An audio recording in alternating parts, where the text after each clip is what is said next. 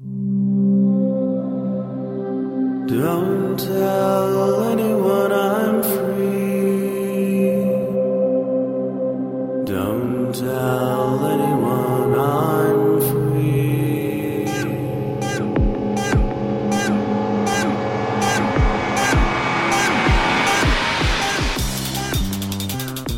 Hello, and welcome to BSD Talk, number 92. It's Thursday, January 11, 2007. I just have an interview for you today, so here it is. Today on BSD Talk, we are talking with one of the hosts of the Run Your Own Server podcast, Adam Glen. Welcome to the show. Thank you. So could you start by talking about the podcast that you do?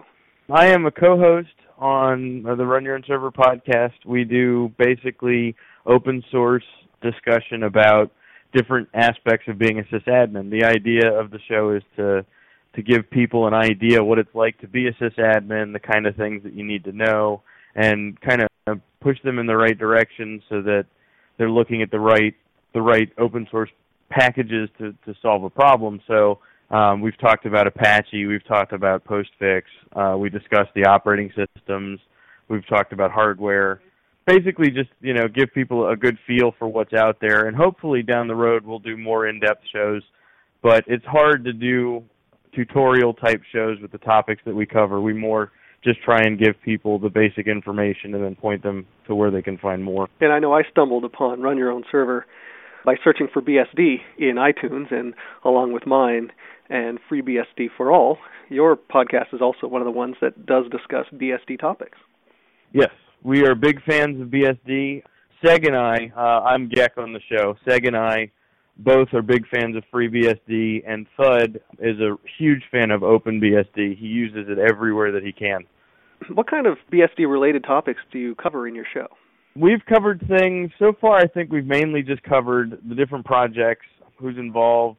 We talked about Theo, and we've talked about how ports works, some basic ideas of what you should do once you've got it up and running, just little tweaks and stuff like that. And these discussions are largely based on some of your own experiences with using the BSDs, right? Correct. We were professional sysadmins, although I guess I can't really claim that anymore. I'm now a platform developer somewhere else. But we've all been sysadmins for a long time, and it's something we do because we enjoy it. Could you describe some of the ways that you've used BSD in your professional life and personal life? I have used OpenBSD for mail relays, DNS servers. It's actually something that Thud set up. I helped maintain them, and I've used it for firewalls, file servers, mail servers. I even played around, I think I've mentioned it on our podcast a couple times, I played around with jails as a learning experience because I wanted to play with Nagios and Postfix and feeding logs from those different applications into SEC, processing those rules, and then acting on them, like sending email alerts, stuff like that. So I've used FreeBSD jails to set up virtual machines just to do some crazy stuff with that. How did you first get introduced to the BSDs and Unix in general? I started with Linux back when Red Hat 5.2 came out. I didn't really get involved in the BSDs until right before FreeBSD 6.0. I tried, I think it was 5.2. I tried 5.2 very briefly, and that was actually when I set up the jails. My big interest was that there was no good virtualization yet for Linux. Zen was still kind of funny. You couldn't really get it running without a whole lot of work, and I knew that the jails in FreeBSD were rock solid. So I set up the jails I just followed man jail. It was like 7 steps. It was ridiculously easy. And I played around with that. And then I had a good time upgrading all of the different jails to 6.0, and I learned how to recompile the operating system, how to update ports once you do that. But the main reason I chose FreeBSD is because it's so well documented. It is an awesome platform for learning, and that's been the main way that I've used that. As system administrators, what inspired you to start a podcast? There aren't a lot of podcasts for system administrators. There's a lot of news podcasts. There's not very many interview podcasts like yours where you go talk to project people in terms of IT stuff. And since we already were familiar with your show, we decided there wasn't any point in redoing that. but we wanted to have something where a new sysadmin, somebody who's not necessarily in IT already, could go and get an idea of what it's like and find out if it's something they really wanted to do. And I talked to Thud about it, and we both thought it was a great idea, and we brought in Seg, and it just kind of works. And do you get a sense from your listening community around what topics that they're interested in seeing you do more of?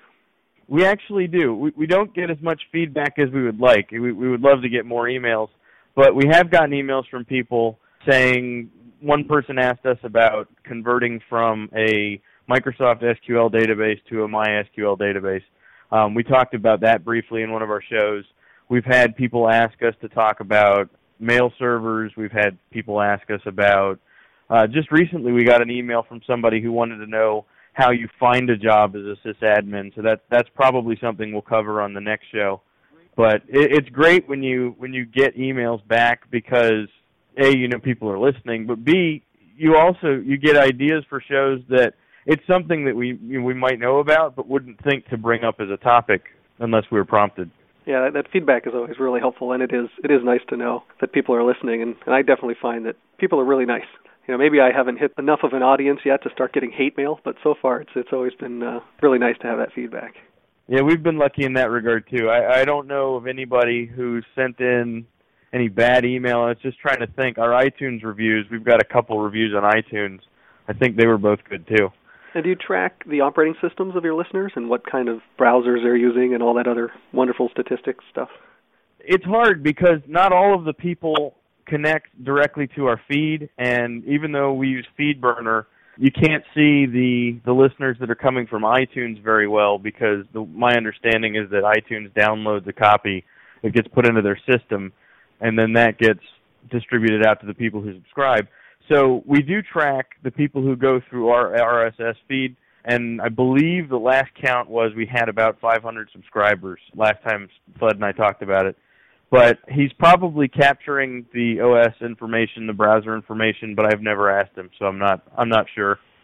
I find that it can be really hard just scheduling an interview with one person. I can't even imagine what it's like to coordinate the schedules of a bunch of different hosts.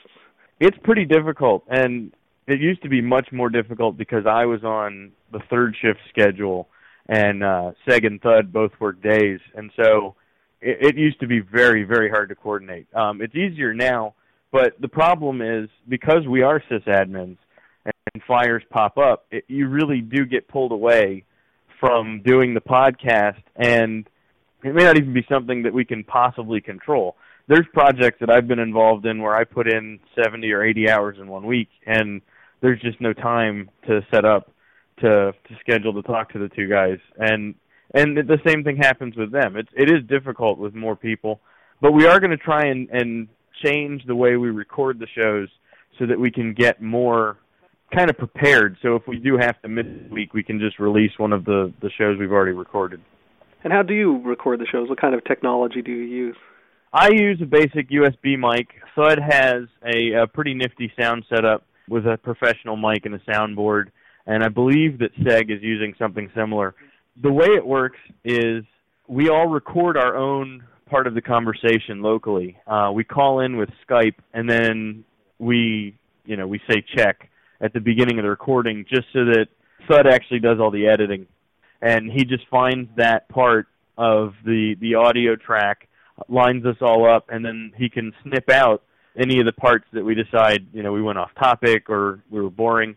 He can snip them out from all three of the tracks at the same time and keep everybody so they sound like they're sitting in the same room. And what about the other infrastructure for the podcast, such as, you did mention FeedBurner, but what about the web hosting and your email? Thud has 2 servers that are running OpenBSD. I don't know if he wants me to give that out, but I'm going to. And that is what our website is run off of. And I think beyond that, we're using CacheFly to distribute the actual files. But, yeah, I don't think there's any other parts to it. I think that's it. So it's good to see that there's a trust in the BSDs there for the web hosting. Absolutely. And it was something he insisted on because he loves Apache on OpenBSD. Yeah, it's pretty straightforward, although the change root can present its own joys. But we won't go into that. Yeah. Are there any other topics that you wanted to talk about today?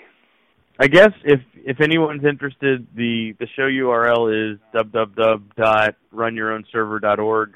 We really do appreciate feedback, and if you have any ideas for shows, just shoot us an email, and we'll do our best to cover the topic. All right, and I hope that maybe we can interview some of the other hosts there and try and make more people aware of all the different stuff that's going on in the podcasting world. And as more BSD content comes available, shoot each other information so we can keep everyone posted. Yeah, the more the better. And I guess maybe as a bit of news, do you have any sense of any upcoming podcasts or topics that the listeners should look forward to? Well, one of the things we are going to try and talk about is DNS. We really haven't covered that in any kind of detail. That'll probably be about DJB DNS and bind, just because it's not something glamorous, but it is a vital part of almost every network that you're going to work on as a sysadmin. Here's one other question I could ask. Is anyone in your group of hosts interested in getting the BSD certification? I don't know. Thud and I both have Red Hat certification, and Seg has Solaris. We've never really discussed it. It's not something that would be useful for me where I am now because I'm more in a development role, but certainly the two of them, they could make good use of that certification. I guess it's a catch-22 because certification doesn't exist. Companies aren't asking for it. And if companies aren't asking for it, some people may not perceive a need to have it. Yeah. And honestly, my Red Hat certification, I don't believe has gotten me any positions I wouldn't have been able to get without it. Well, thank you very much for speaking with me today, and good luck with your podcast, and I look forward to hearing the next episode. Thank you. If you'd like to leave comments on the website or reach the show archives, you can find them at bsdtalk.blogspot.com. Or if you'd like to send me an email, you can reach me at bitgeist@yahoo.com. That's BITGEIST @yahoo.com. Thank you for listening. This has been BSD Talk, number 92.